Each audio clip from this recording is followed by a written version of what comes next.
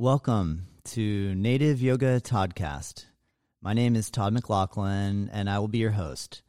If you would like to learn more about our upcoming live stream yoga classes, workshops, teacher trainings, and/or our online yoga studio, please visit us at nativeyogacenter.com. Thank you. Sit back, relax, and we hope you enjoy this episode. Hello. Welcome. I'm really happy because I get a chance to share and talk with people and get feedback from you guys. And I love doing this podcast. This is something that I'm finding I'm getting so much enjoyment out of, and I'm really hoping and that you feel the same way. And so those of you that have reached out, thank you. Much appreciated. Keeping it going here. And on that note, I have my good friend Cliff Samuels, who is a yoga practitioner, and he is going to join us from Bali in Indonesia. Yes, lucky Cliff. I will agree. And I'm really excited for you guys to have a listen to this conversation because I think Cliff is just a really cool dude, and he's got a great outlook on life. And I love his sense of humor, and I love the way he sees things. And, I also am stoked to have conversation with, friends and or fellow Americans that are living overseas right now. I find it's really fascinating to hear their take on what's going on in the world and how they feel when they watch what's going on over here on this side of the world. So, all right, well, let's just get to it here. I'm excited to introduce you to Mr. Cliff Samuels. Cliff, how you doing? Well, the more pressing question is, how's Georgie doing? Oh man, Georgie, our new little pup is doing amazing. She is 12 weeks old, and yeah, what a great addition to the family. I really appreciate you asking. That was great, man. You just threw it right back on me there. I like that. There's more wisdom from pets than there is from a master's degree. So oh man, that's so true, Cliff. And actually on that note, my children have been begging us to get a dog, and to be really honest, I was just really given I was just pushing back. I was saying, we already have 2 bearded dragons, and there's a few allergies here and there, and if we get a dog, right, then all these possible things that a dog might present in terms of different challenges, and now I'm the biggest softie ever, and now it's reversed. Yeah. Now it's like, what was I thinking? What was the hesitation? But yeah, they're amazing. Exactly. Are you a pet? Well, on that note, let me preface all of our listeners that I'm really excited to have you here, Cliff, because you're a friend and a yoga practitioner, and then you're interested in a lot of different things. But what's really cool is that we're communicating via Wi-Fi because you're over in Bali in Indonesia, and I'm over here in Florida in the USA, and we got a 12-hour. Yeah, you're in Jupiter. I'm in Ubud. Yeah, that's right. And man, I want to hear about Bali. Tell me what your feeling is and how are you enjoying it? Well, since the dynamic has changed, it's turned into it's always been very peaceful and mellow, but now it's really easy to get around, and it sort of takes you back what it might have been like, 25 or 30 years ago. So it's been a blessing in that sense, being able to experience it that way, away from the, all the tourism and lots of other stuff going on. So it's been really nice. Oh man, I bet. I have had the pleasure of being able to go to Bali once, and it's such an incredible island, and I can't imagine having a reduction of tourism, and to be able to be there for that. One time I was there when there was a festival called the Nyepi Festival, and Nyepi. I'm sorry, I mispronounced it. Oh, the Nyepi Festival? No, I think that's the Day of Silence. Yeah, that's what I mean. That's what I was talking about. And yeah. And I remember a lot of the tourists were like, get out of Bali when that happens, because everybody just sits inside. They take this festival or holiday where there's no electricity used. They don't open up the restaurants, and they were like, the hotels, you just have to stay in your hotel and you really shouldn't. Yeah, you're leave. not allowed to go anywhere. You're just supposed to chill out. And when I first heard about it, I'm like, oh wow, this is like one of the best holidays I've ever come across. Oh man, it's so awesome, right? Other countries should incorporate it. Oh man, it's such a good idea. I agree. And that's what I found is that people were leaving the island because they're like, I couldn't handle being bored for 2 days. What would I do? And it really gave you a chance to kind of feel the island on such a much more quiet vibe. So I guess right now it's so like now every day is Nyepi. Now the current vibe is like Nyepi all the time. That's what I'm thinking. It must be like that.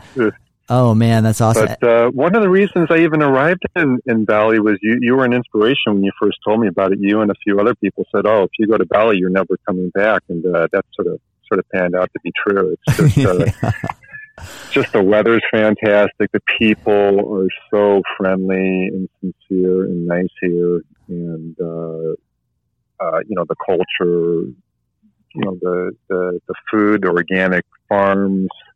It's just very youthfulness, the ocean, the mountains.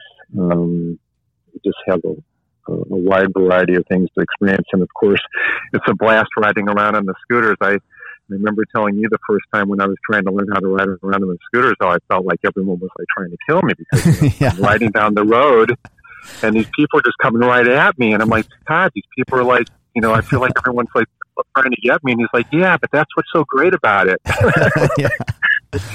That's part of the excitement, right? Later on, yeah, it really is thrilling, and it's a blast, and it's very youthful, and it's great to be here. That's awesome, man. You're an Ashtanga yoga practitioner, and I'm curious what type of practice scenario are you able to partake in there in terms of being with a group, or are you self-practicing? What's going on for you there? I've always been predominantly self-practicing over the years, just for a variety of different reasons. But there's two sort of primary Ashtanga yoga studios here, and I don't know that they ever actually really closed down. But what they did was they just limited it and kept it going. Yeah. And also, being that there's not as many people here, I guess they were able to manage it well, and I think they just continued on with it. But I have this villa here, and there's like a nice room for practicing yoga, and it's really quiet. It's a good setup for self-practice. And I don't know, I sort of like the self-practice. I've just been used to it over the years, and then I'll sometimes check in with you to get some ideas, or learn some different things about you sometimes. And you've been very helpful in guiding my experience and helping me with some different things. So. Oh, thanks, Cliff. I appreciate that. No, I know. I feel like once we get a grasp on how awesome it is to be alone in practice and have a routine and or a connection to it, that it can transition from feeling like I have to be in a space with people to where you start kind of going, maybe this is a guilty pleasure, but I kind of like being alone. Yeah, I can't agree with you more. Actually, I feel like I've had my best practices under, that situation, because the focus, you can just go really immerse deeper into, the breath and the focus, and really sort of dissolve, and everything externally can really dissolve, and there's like no exterior distractions whatsoever. So I feel like, some of the best practices happen that way. That's cool. A friend of mine today had brought up a term called radical self-acceptance. And I guess I wanted to kind of ask you, just like throw something a little random at you. How would you, when you hear that term radical self-acceptance, how could you define that, or how would you define that? I don't know. I have to think about it. I have to contemplate it for a little bit. I don't know, breaking down anything that's in the way and just going for it. Just getting right to the point of just acceptance. Perfect. Radically. I don't know. Radically, I know. It kind of made me think, what's the opposite of radical self-acceptance? Sublime. Yeah, gentle. Passive. Oh man, good answer. That's cool. So I don't know if I would like to, in terms of where Ubud is on the island of Bali, you're like a little bit away from the coast and a little bit of elevation. Right. There's some pretty amazing rice paddies and fields around. Do you cruise down and get down to the beach? And if you do, what beach do you visit when you're there? Stay with us. We'll be right back. Welcome to the Alchemy of Natural Healing. I'm your host, Laurel Dewey. True healing is an alchemical process, meaning it must transform you on all levels, body, mind, and spirit. What affects one affects all three.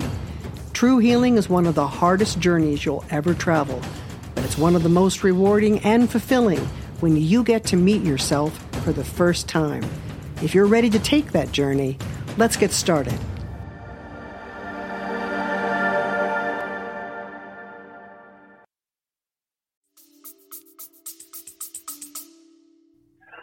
Well, there's a whole variety of beaches. It's a pretty big island. I mean, and there's it just depends what you're going for. If you want to go for more calm waters where you could swim around and do snorkeling, you would head over to Ahmed. And it's really nice. I heard the north is really nice, although I've never been up that way to go snorkeling or swim in the water. If you want to go for the surf, as you know, Uluwatu is just mesmerizing to the extreme. Just to sit there and watch the surfers, and then you get to sit there all day long and just watch it. It's really captivating, and that's where you get the sunsets. Get the most beautiful sunsets over the Indian Ocean and the West Coast where all the surfing is. So it just depends what you're looking for. That's cool. I mean, right now, what month we're in August. So this is kind of primo. This is when the swell is the most epic there. Have you gotten down there in the last few days and seen anything, of that sort of caliber? I have not. Uluwatu's about an hour and a half from here, but that's probably coming up soon. I need to get back down there. But that's a good point. Good time to go check it out. Plus an hour and a half of being on a motorbike with everybody trying to hit you. It's a little bit. Well, it's a little different now. Nobody's on the road now. So it's sometimes you have the roads to yourself, especially around Ubud. You just go up down nice. Some of the different trails and paths that lead north. I mean, there's no one on the road. You have the whole thing to yourself a lot of times. Even going down through Denpasar now, it's there's going to be more people, but it's much more negligible. I have to ask you, Cliff. I mean, you're born and raised in the USA, and you're getting the beauty of being able to have a vantage point from overseas, and and then obviously we're just steering really clear of politics and all that sort of stuff. Hard to not stay clear of politics with the United States because it's such a nightmare. Oh man. And so what, I mean, I remember when I was overseas and I'd watch the news and I'd be like, wow, I'm hearing about all these different countries around the world and what's going on. And sometimes I feel like, we get into where we just hear majority of what's going on here. When you're watching it from afar, what are you thinking? What are you seeing? What's your feelings? Well, I'm a pretty private person, so I feel like I've always been looking at it from afar anyway. I try not to get too caught up in it, and I try to always look at it from a distance. I'm not really sure that it's that much different, but there are quite a few Russians to come to Bali, and I've heard some of them comment on it. And it's, I think that a lot of the countries around the world, just the impression I get is they just sort of find the United States to be a little bit confusing as far as what's going on there politically. I think they just sort of shake their heads like, what's going on over there? What's going on with you guys? Yeah. And but they sort of say it with a smile, like, they're like, "Oh, what's going on?" I mean, it's like, but I hear you. Yeah. But just personally, from my personal perspective, I think that it's unfortunate what's going on with the media outlets and how people are being angered and upset, and it's causing division, whereas the media could be serving a much better purpose and actually bringing people together and, having stories that are much more friendly and much more American and much more, bringing people together. So I just don't understand why the news needs to be so divisive and so angering all the time. That's a really good, that's a really good point, Cliff. I know whenever someone presents that idea to me in terms of that angle of the positivity that could come out of positive coaching from that outlet, we always wonder. We kind of wonder, like, wow, I wonder if it would be different if we got positive messaging. Because it's so hostile and it's so hostile and so insidious, the whole thing, and yet everybody latches on to it and everyone's guided by it, and I don't know, it's like a tragedy. I hear you. What is the feeling, like the overall feeling for the Balinese and for like Indonesia in terms of that on that similar element? Do you feel like when you're picking up the paper or obviously that's so old school, you're going online maybe, or however you're getting some news information about what's going on in Indo, was there ever a feeling that there was a scare for the amount of care that could be provided in the hospital if someone were to get ill? What was the general feeling there with that? I think a lot of foreigners had a lot of hysteria and panic at first, but the Balinese people are just very grounded and just very just down to earth and easygoing. I don't think that was ever an issue with them. They just went about just doing what they had to do, and it was never anything like that. I remember once someone was visiting me here and asking, because you never see anyone like getting in an argument here. Like you never see like Balinese people like getting mad at each other, or like a husband and wife arguments. Like, don't you guys ever argue? And they just sort of looked at you like, what are you talking about?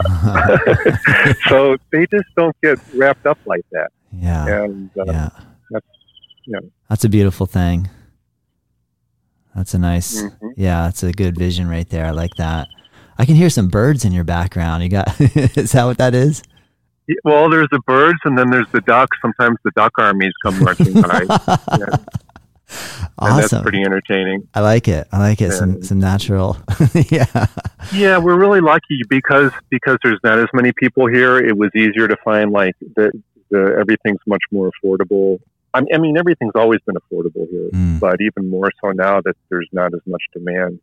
And as a result, we're able to find this really cool villa that I always had my eye on, but it was just always taken.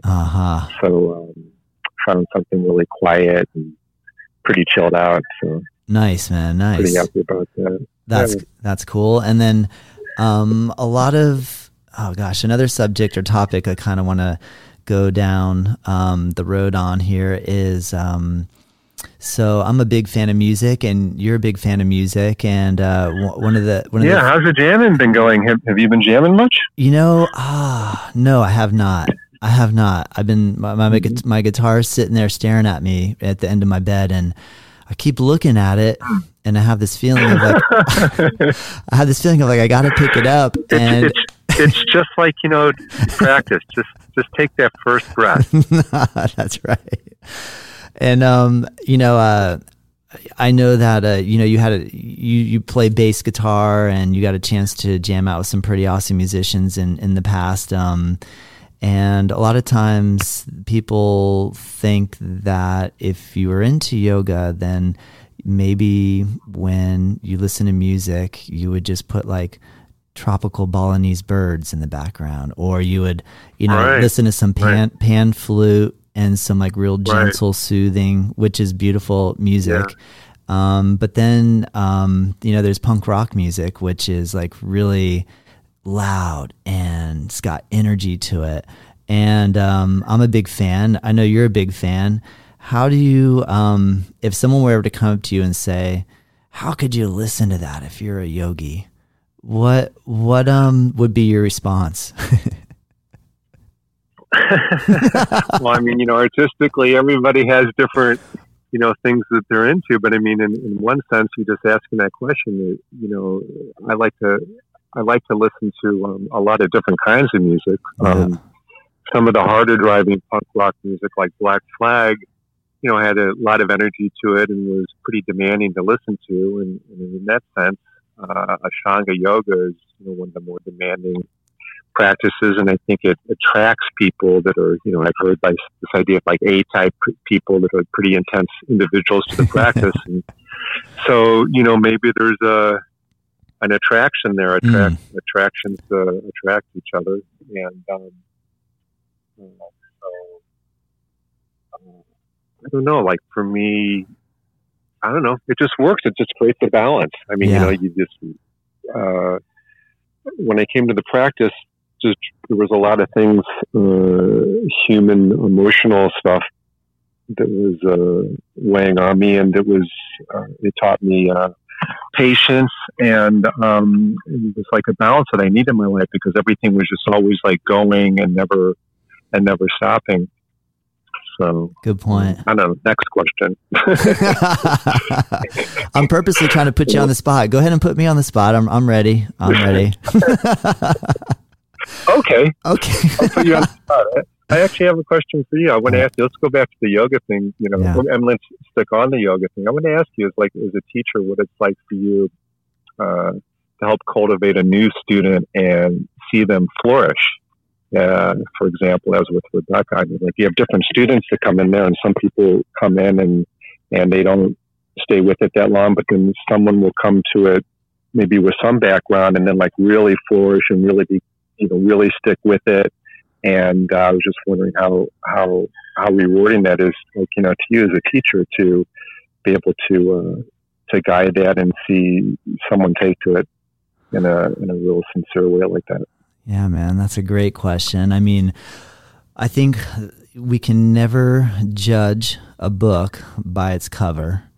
And that's something that becomes really apparent, because anytime someone walks in, I might have a preconceived notion that based on a couple different variables, I might think, I wonder if this person is going to take to this. And then there might be another set of variables that when someone else comes in, I'll have this thought of like, well, this person is really going to take to this. And quite often I find that those first set of preconceived variables often don't actually match up. And so I say that because I feel like since that started to become apparent to me, now every single person that comes in, I tend to think, I can't wait to see how this person reacts to the practice.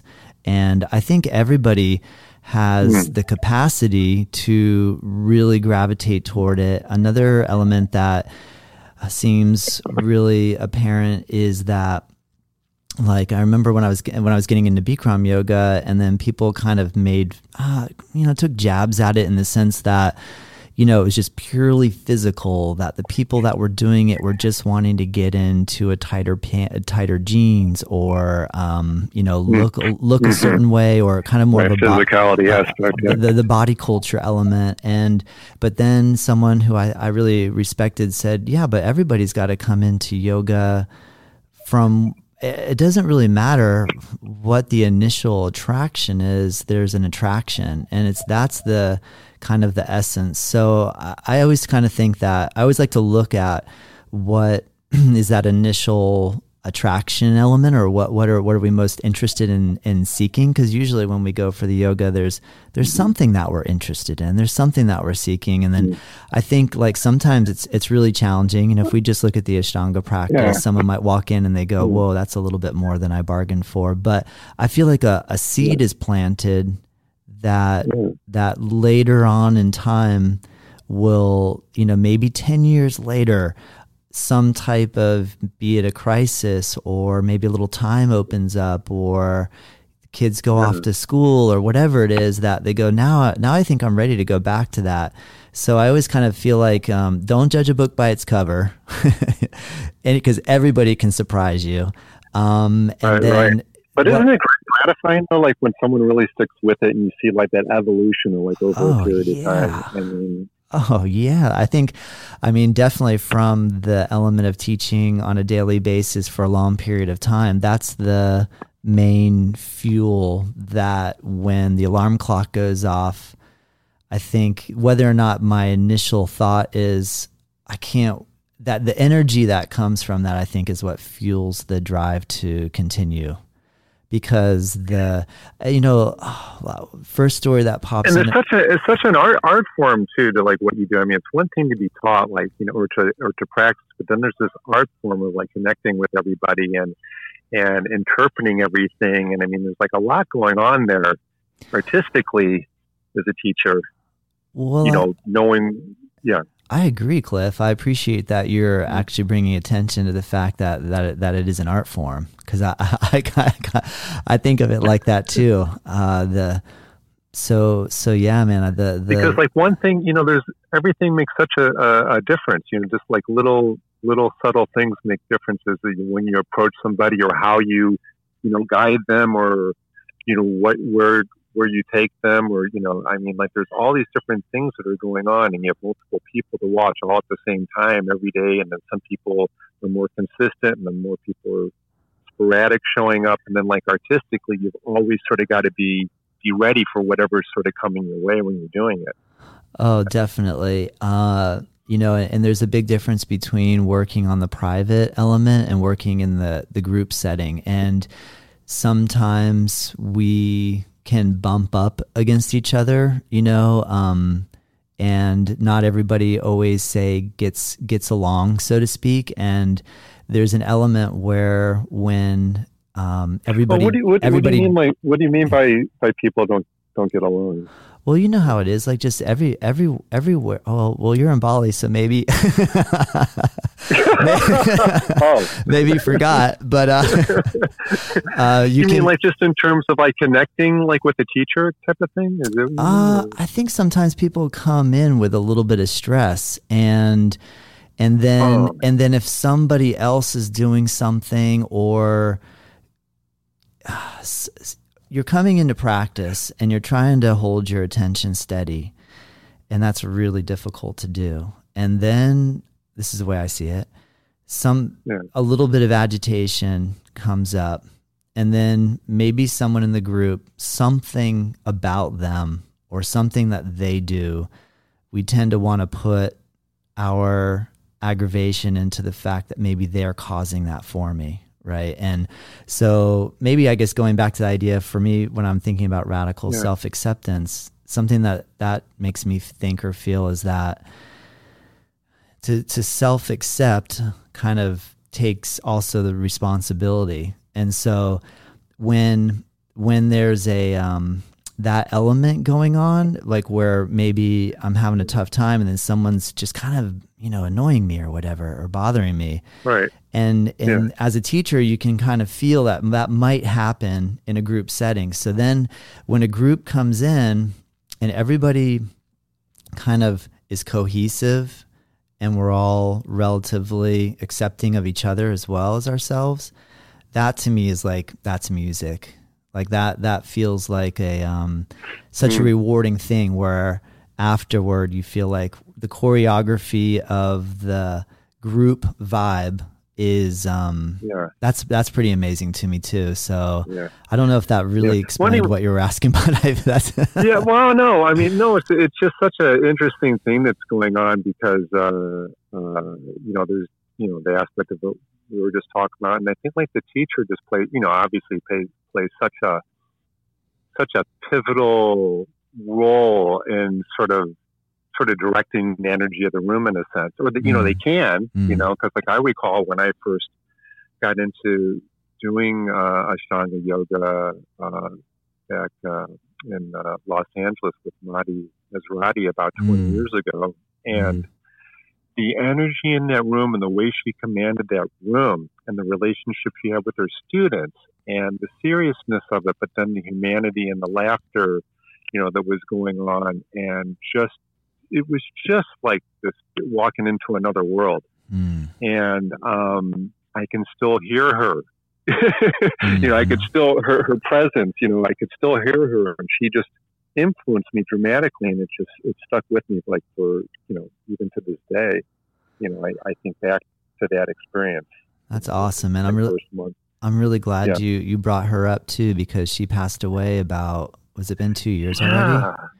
And I know the Ashtanga community was a little heartbroken. She was in Japan, I believe, when she passed away, and the energy that came out of Yoga Works, when anytime I talk, I never had a chance to practice there, but anytime I speak with somebody that had that as their foundation, with Chuck Miller and Maddie Ezrati, I always got the feeling that it must have been a really cool vibe, because everyone's, speaks very highly of. That's the thing, that's the thing. Like I sort of ask myself a lot of times, because sometimes you come new to something, you wonder like, oh, okay, was it just because I was seeing it the first time, or was it because there was really something energetically and special really going on there? And I think that's what was going on there. Yeah. And I liked it too, that they had in the room, everyone line up sort of, it would be like a single row, and everyone sort of faced each other. So she would walk back and forth, and then there was also, that was another question I want to ask you, if you don't mind me asking another question. Please. The sweating aspect. When I first practiced, I was always sweating profusely, and it just seemed to really enhance the practice and the benefits of the practice. Yeah. And then subsequently, in later years, I would practice in other studios where I was having trouble sweating, or there just wasn't as much humidity. And when you would read, I think like in Pattabhi Joyce's Yoga Mala, he mentions like the detoxification, like the importance of sweat. Yeah. What's going on there when you're practicing? There's no sweat happening. And do you think that I always felt like it would be beneficial if the rooms were, not like a Bikram type of thing, but just if there was just a little more warmth in the rooms, or a little more humidity in rooms, where it was, I know you're supposed to generate the sweat through your own breath or whatever, but it just seems like if the rooms were just a little bit more conducive to that, you could have some more sweat going on. Oh, I mean, detoxifying. Yeah, I think that's a good question. I mean, obviously, like where we're living in the tropics, it's even we can feel the difference between summer and winter. Right now, you're in your winter over in Indo, but here, summer, Florida, we're in full sweat mode. So even if we just today, I've been practicing or keeping the studio doors wide open and just letting the kind of indoor and outdoor air interact with each other. And after about 5 minutes of a couple sun salutations, I'm pretty much drenched and dripping. But in the wintertime here, even though being subtropical, you're right. Like I want to close the doors and turn the heat on a little bit and bring it up to like 80 or 82, and just try to get a little bit of warmth. I mean, I find that. Yeah, because I was like up in Boston for a little while when I would go to these early morning practices. I mean, I could never sweat, and I really hardly saw anybody sweating in these rooms. And I thought, like, well, what's happening? Where's the detoxification? Like what happens when you're practicing like that and you're not sweating? To play a little bit devil's advocate there, recently I started checking out Wim Hof's breathing app. And I've heard about him. Yeah, and he's got this idea. I heard when I was listening to one of his videos, he was saying how that basically all these yogis are saying that they need to get really heated up and get their bodies warm and sweat. And he's like, I like to practice in the snow, and get really cold. Yeah, and I loved it because I was like, that is like so different to what I've been hearing all these years. And I love it when these ideas get flipped on their head. But the basic reality though of like I had a situation maybe a year and a half ago where I was doing an Ashtanga practice in a really cold room where the AC was being pumped because it couldn't be altered. And I mean, I got injured, right? So, I mean, but I don't like to blame, the AC or the fact that I didn't wear enough layers of clothing. I mean, it was my fault, but I just find that when I'm warm, it's just so much easier. Yeah. Yeah. So well, that would be my take on that for sure. But I want to kind of be able to go a little bit more that Wim style and be like, nothing affects me. Cold or heat, I can handle, we're always like being in Florida, being in Bali, we're always exposed to so much heat and like sweat, like you said. And so maybe cooling off a little bit's not a bad idea. Maybe an ice bath or. Yeah. When I had a discussion with, one of the people that you introduced me to, Kate O'Donnell, I really appreciate the introduction you made for us there. And I heard that interview the other day. And I like that, go ahead. Yeah, and she kind of made some mention there about like, after a little while, after you get that really good sweating element going, that, maybe simmering down a little bit, just like cool, not turning up the heat so high and finding that happy medium there. So I think there's something to be said for experimenting in both of these areas to see what's possible. Yeah, I really enjoyed that interview with her, and I liked the one part where she talked about the breath turning into a whisper, and then I thought, like, well, then what? Then does it go into stealth? After that, but yeah, well, have you heard of the Kevala Kumbhaka? No, I have not. All right, that's in the Yoga Sutras of Patanjali. There's a breath that eventually, at some point, you just stop breathing. Right? Oh, yeah, the magical Kevala Kumbhaka. Yeah. So, there's a lot to think about there. Yeah, in terms of what would I want to go into that breath, or yeah. You mentioned something about about what the practice is done, like as far as awareness and stuff like that over a period of time. And I remember when I first came to the practice, pretty wound up, playing music a lot, running a lot. I did triathlons. I played a lot of tennis, very active. And so the yoga was like this whole other world to me and something I never thought I would come to. And it really, like I mentioned before, taught me patience and just really took the edge off things and brought me peace and solitude but then now, like many years later, as I'm getting older, now I'm like feeling a little more tired and almost a little bit too relaxed. And I'm thinking I need to go back to something more energetically now to wake back up. So, yeah, man, I hear that. That's a how to get that fire going, right? Yeah, I know, right? Well, I mean, that's the beauty of the vinyasa element. I had a similar thing where last year I thought, I need to, I do yoga every single day for so many years now. I'm going to just try a triathlon, and wow. So yeah. Did you do that? Yeah, I did a small Recently. one, the small one sprint. Yeah. Last December. And so I followed a little training regimen, started running, started biking, started swimming, mapping it all out. And after I did that, I said, okay, I think I'm going back to yoga. Yeah, that's right. I think I got the fire going just enough. And yeah. But I hear you, Cliff. I know. I mean, I'm a fan of, when you do feel like if you get that place where like maybe I need a little boost, then we're getting a little too peaceful and too zenned out. Well, that's where Black Flag comes in. Right, that's where the punk music comes back in, just to bring you back to life. I'm thinking. I'm thinking, right? Yeah, that there is a balance there. Yeah. Well, hey, let's talk. Maybe you have a few more minutes. We can talk about peak life experiences. Oh man. Boy, well, you want me to start or you? You said Oh, well, you said peak life experiences. Is that what you said? yes. Yeah, So like because key, I heard key moments. All right. Well, what were you going to say? yeah, like key moments in your life. Like what I heard is like very few people have like even one peak experience in their life that's so profound that it dramatically changes the direction of their life. So, Oh. if you're able to have one or two, you're pretty out there. Yeah, you're pretty loud there.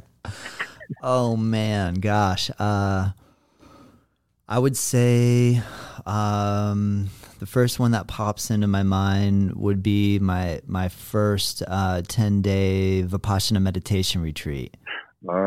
Doing a silent 10-day sit where you sit for like 10 hours and 34 minutes a day. 10 hours and 45 minutes a day, and yeah, that was a game changer for me.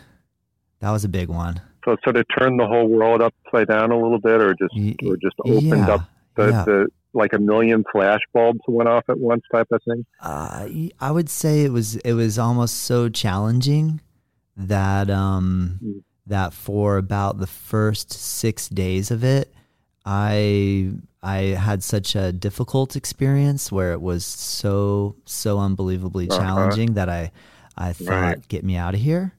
And, but I didn't. And I hung in there. Then by day 7, 8, 9, I started to, have a little bit of that. This is what they're talking about. You started getting attitude like, come on, this is all you got. Come on. Yeah. This is what they were talking about. And then by day 10, I was like, yeah, I'm ready. Let's get out of here. Yeah. But how did it really change? I mean, like, what was so in the final analysis, or like, how did it change everything moving, after that? Like, did it affect a lot of things in your life after that?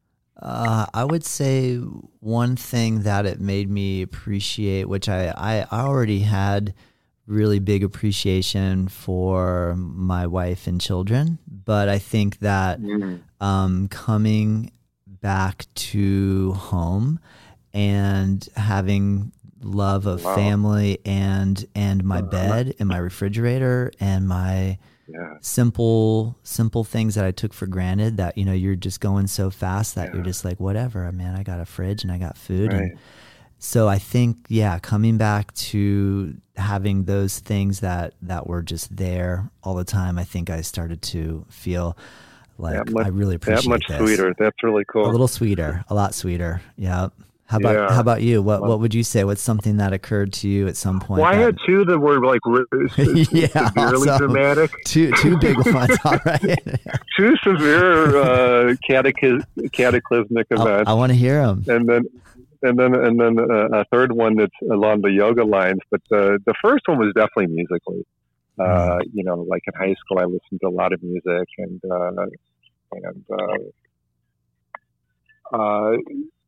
people experience music on different levels. I tended to like go pretty deep. I mean, I would listen to like albums over and over and over again. I would really immerse myself in the art, and had listened to music for probably, I don't know, about 6 years or 7 years, and then visiting my friend Mitch Burry in Adams, Massachusetts, one of my college friends. These guys were listening. This is like, I don't know, 1981, coming up on Christmas, 1981, and these guys are like playing Black Flag music. They're listening to like Six Pack, Nervous Breakdown, all these songs, and I'm just, and we're just driving around all crazy, and I'm trying to grasp what's going on with this music, but it was a lot of fun.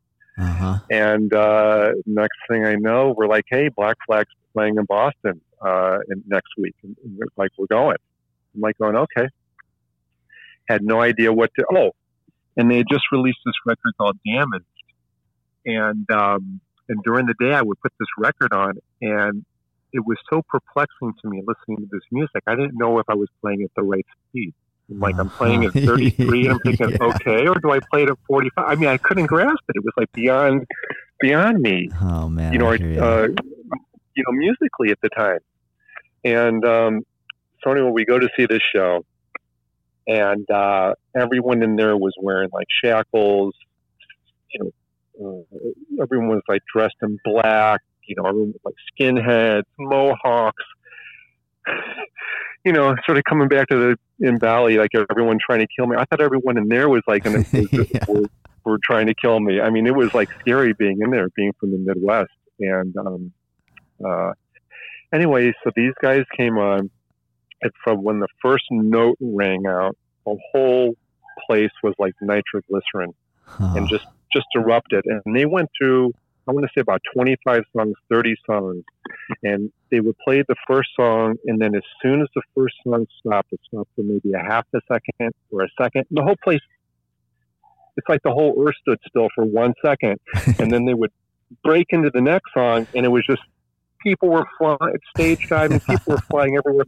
I'm backed up against the wall trying to catch my breath because I'm having an anxiety attack watching what's going on here. But as I began to settle in and just sort of take in what was going on, I was watching these guys play, and I just had never seen any musicians play with such intensity. Oh man! And the drumming and the bass player and the guitar, and I just started really beginning to hear everything. And after this 45-minute onslaught, I walked out of there completely shell-shocked. Yeah. I mean, and my friend Mitch is like, well, what do you think? I'm like going, how do more people don't know about this? This is like the most amazing thing I've ever seen before. I mean, I was just completely blown away by it. And he's like, well, hey, get ready. They're coming on for another set. There were 21 sets next. I'm like, what? We're going in again? So I went in for the second set, absolutely nuts again. And I mean, I came back to St. Louis, Missouri, completely changed. And everyone's like, what happened to Cliff? What happened to Cliff? And I'm like, I couldn't talk. No, there was nobody I could talk to. That's amazing. And at that point forward, it musically, artistically opened so many doors and avenues to exploring all kinds of different types of music away from like mainstream stuff that everyone was listening to.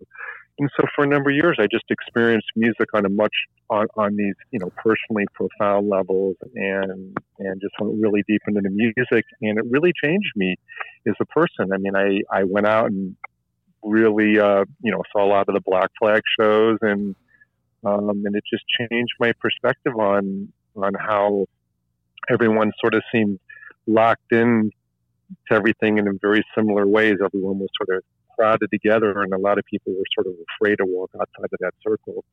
And I don't know, it just taught me a lot, and it was a very dramatic, pivotal experience in my life. Yeah. And that was the musical one. Yep. That's awesome. That is amazing, Cliff. I want to hear the second one. The second one, I'll make it more brief. It was like an artistic visual painter, like an abstract painter, a color field painter, a guy named Michael Rubin, and really intense individual. It's sort of a long story, but I'll just cut to like the chase with it here.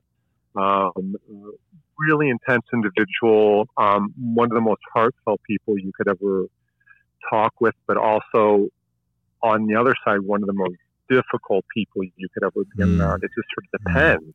Yeah. But that's what fuels this guy's really powerful, dramatic, visual experience type of paintings. And the thing that is so cool about this guy's paintings is there's so many layers and so many different ways to experience his paintings. It's really up to the viewer to their capacity to experience. And you might see a painting, you'll come to it, and then maybe you'll see it again a week later, and then maybe 6 months later, you're going to look at this painting, and you think like, this painting doesn't look anything like it did when I first saw it. And that's because your visual awareness and your visual capacity is increasing over time. And so this guy was really interesting to me, and I was sitting down with this painting that was hanging on a wall called Red, White, and the Blues. And I'm like, and I used to just like, pull up a chair, just start drinking coffee and just stare at this guy's paintings. Well, and I knew there was something going on in this guy's work, but I kept going deeper and deeper into viewing this guy's work over a period of time, over several months. And then, like, one day I sit in front of one of these paintings, and the painting literally started moving and all these different things. And I started seeing all these different things start happening in the painting, and it became so captivating that I couldn't break from it. That I'm like, I felt like I was seeing something I shouldn't be seeing. Like, it was that powerful to me. That's amazing. And so I want to say about like 20 minutes later, I sort of finally snapped out of it, and I was like in tears. And I want to say, like, for about a week, I walked around just sort of like in tears, and I didn't really know who to talk to about it, because I didn't know how to even explain what had happened. But as a result of that experience, it changed the way I looked at the world. Like, when I would look up at the sky, or when I would look up at the clouds, or when I would look out into the ocean, I saw things so much more vividly, because it challenged me visually, and it expanded my visual capacity. And ever since that point forward, I never saw the world in the same way. I saw it in a much deeper, almost like, your Vipassana type thing. You came back and things become much more clear and, forward in your mind. So that was the second. That's awesome. Experience. That's awesome, Cliff. You took me on a good journey right there, because what that kind of made me feel is another element too, in relation to one question that popped up in my mind is, if I were to look at that same artist's work and not have had the opportunity to meet the artist, and then then you have the opportunity to actually know the artist and see their work, and there has to be a combination effect of the feeling of the artist with the actual art itself. And if you have a relationship to know both of those, that must have or could inspire a deeper, profound experience. Also, looking back on what you mentioned with watching Greg Ginn on the Black Flag stage, to get a chance to know somebody who, and the artist behind the art, I think has a big part to do with the experience. If someone were to hear this and go, I've never looked at art and had any kind of emotional response before, then maybe we need to meet the artist. Maybe we need to.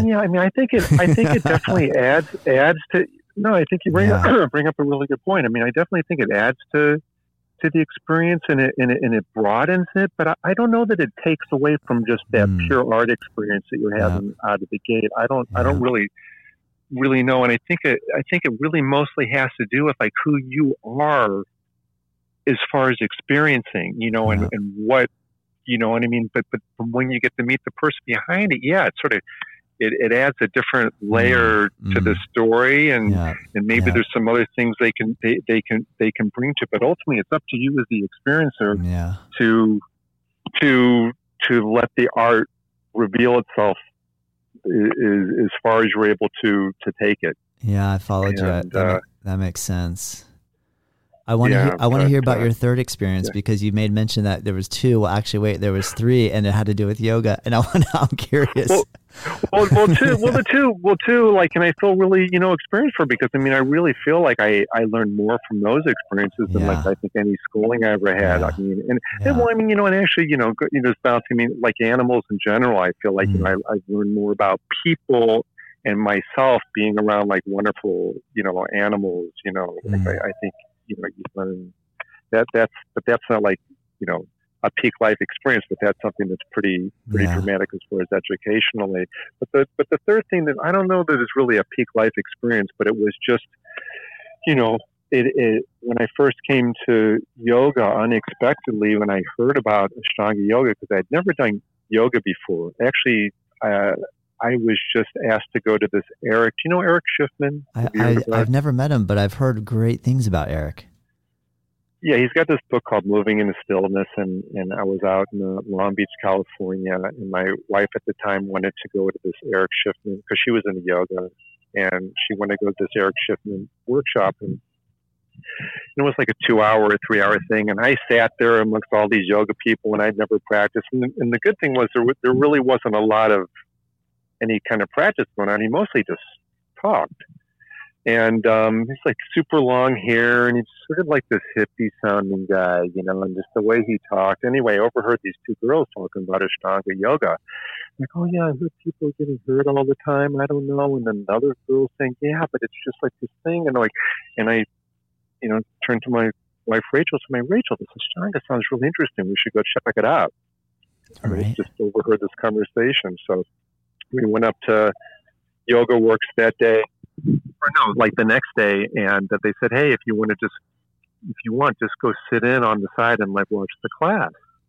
And I'm like, okay, you know, or just, you know, watch for, you know, 5 or 10 or 15 minutes and then check it out and see what you think. Right. You know, and before you just like jump into it, I'm like, okay, so we went in and sat in there. And I mean, from the second I walked in there, I was like blown away. I mean, I felt like I was at the time, I felt like I was at the circus. You know, I mean, like the things that were like going on there and the things that everyone was doing was just absolutely mind blowing. And the sound of the breath that was resonating through that room, it was, I was like, wow. I mean, I was like really intrigued by what was going on in there. So I'm like going, okay, I want to come back and try this. I'd never even done yoga, so anyway, so I came back and it was really interesting. Like, you know how it works is you're a new student. They just sort of tell you what to do. And you go up to a certain point and then you just wait until they come and tell you the next posture. And so anyway, I don't know, Marty took me pretty far into it the first day, and I had like a lot of, you know, human emotional stuff and just a lot of stuff going on in my life. And I walked out of there after my first practice feeling something I'd never really experienced before. Like this feeling of feeling invincible. Like nothing, like all this stuff that had been bothering me, all of a sudden nothing bothered me. I felt like the apocalypse could go down right in front of my eyes and I would be completely okay with it. And I just felt at such peace that I felt like, wow, that just saved my life. So it wasn't really like a peak life experience, but it was like a very profound experience. And it was at that point when that's it, I'm signing up for a month straight. And I remember about day 13 or 14, I felt like I was going to break in half. But but it was really just this amazing thing, and I never felt so okay with everything, and like nothing bothered me. And so I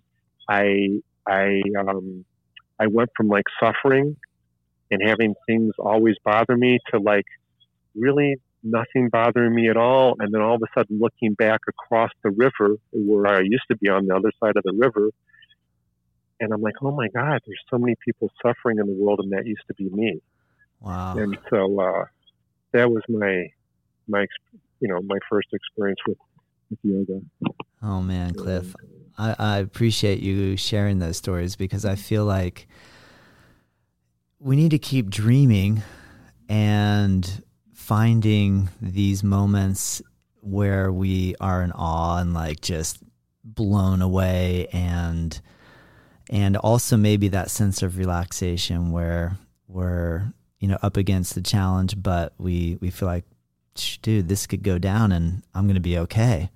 So I don't know, I really like your perspective, and I'm really appreciative that you were willing to take a little bit of time and kind of share your perspective with us, because I don't know, I think we need a little bit more of that magic in life, that sort of excitement, and that, I don't know, a couple of things you brought up, like, you know, feeling the vibe of the Balinese just being chill and not really arguing with each other, and the awesomeness of some good, strong punk rock music balanced with some, you know, sitting back and looking at art and finding appreciation. And so, man, I really thank you for taking time and sharing some of your private life with us.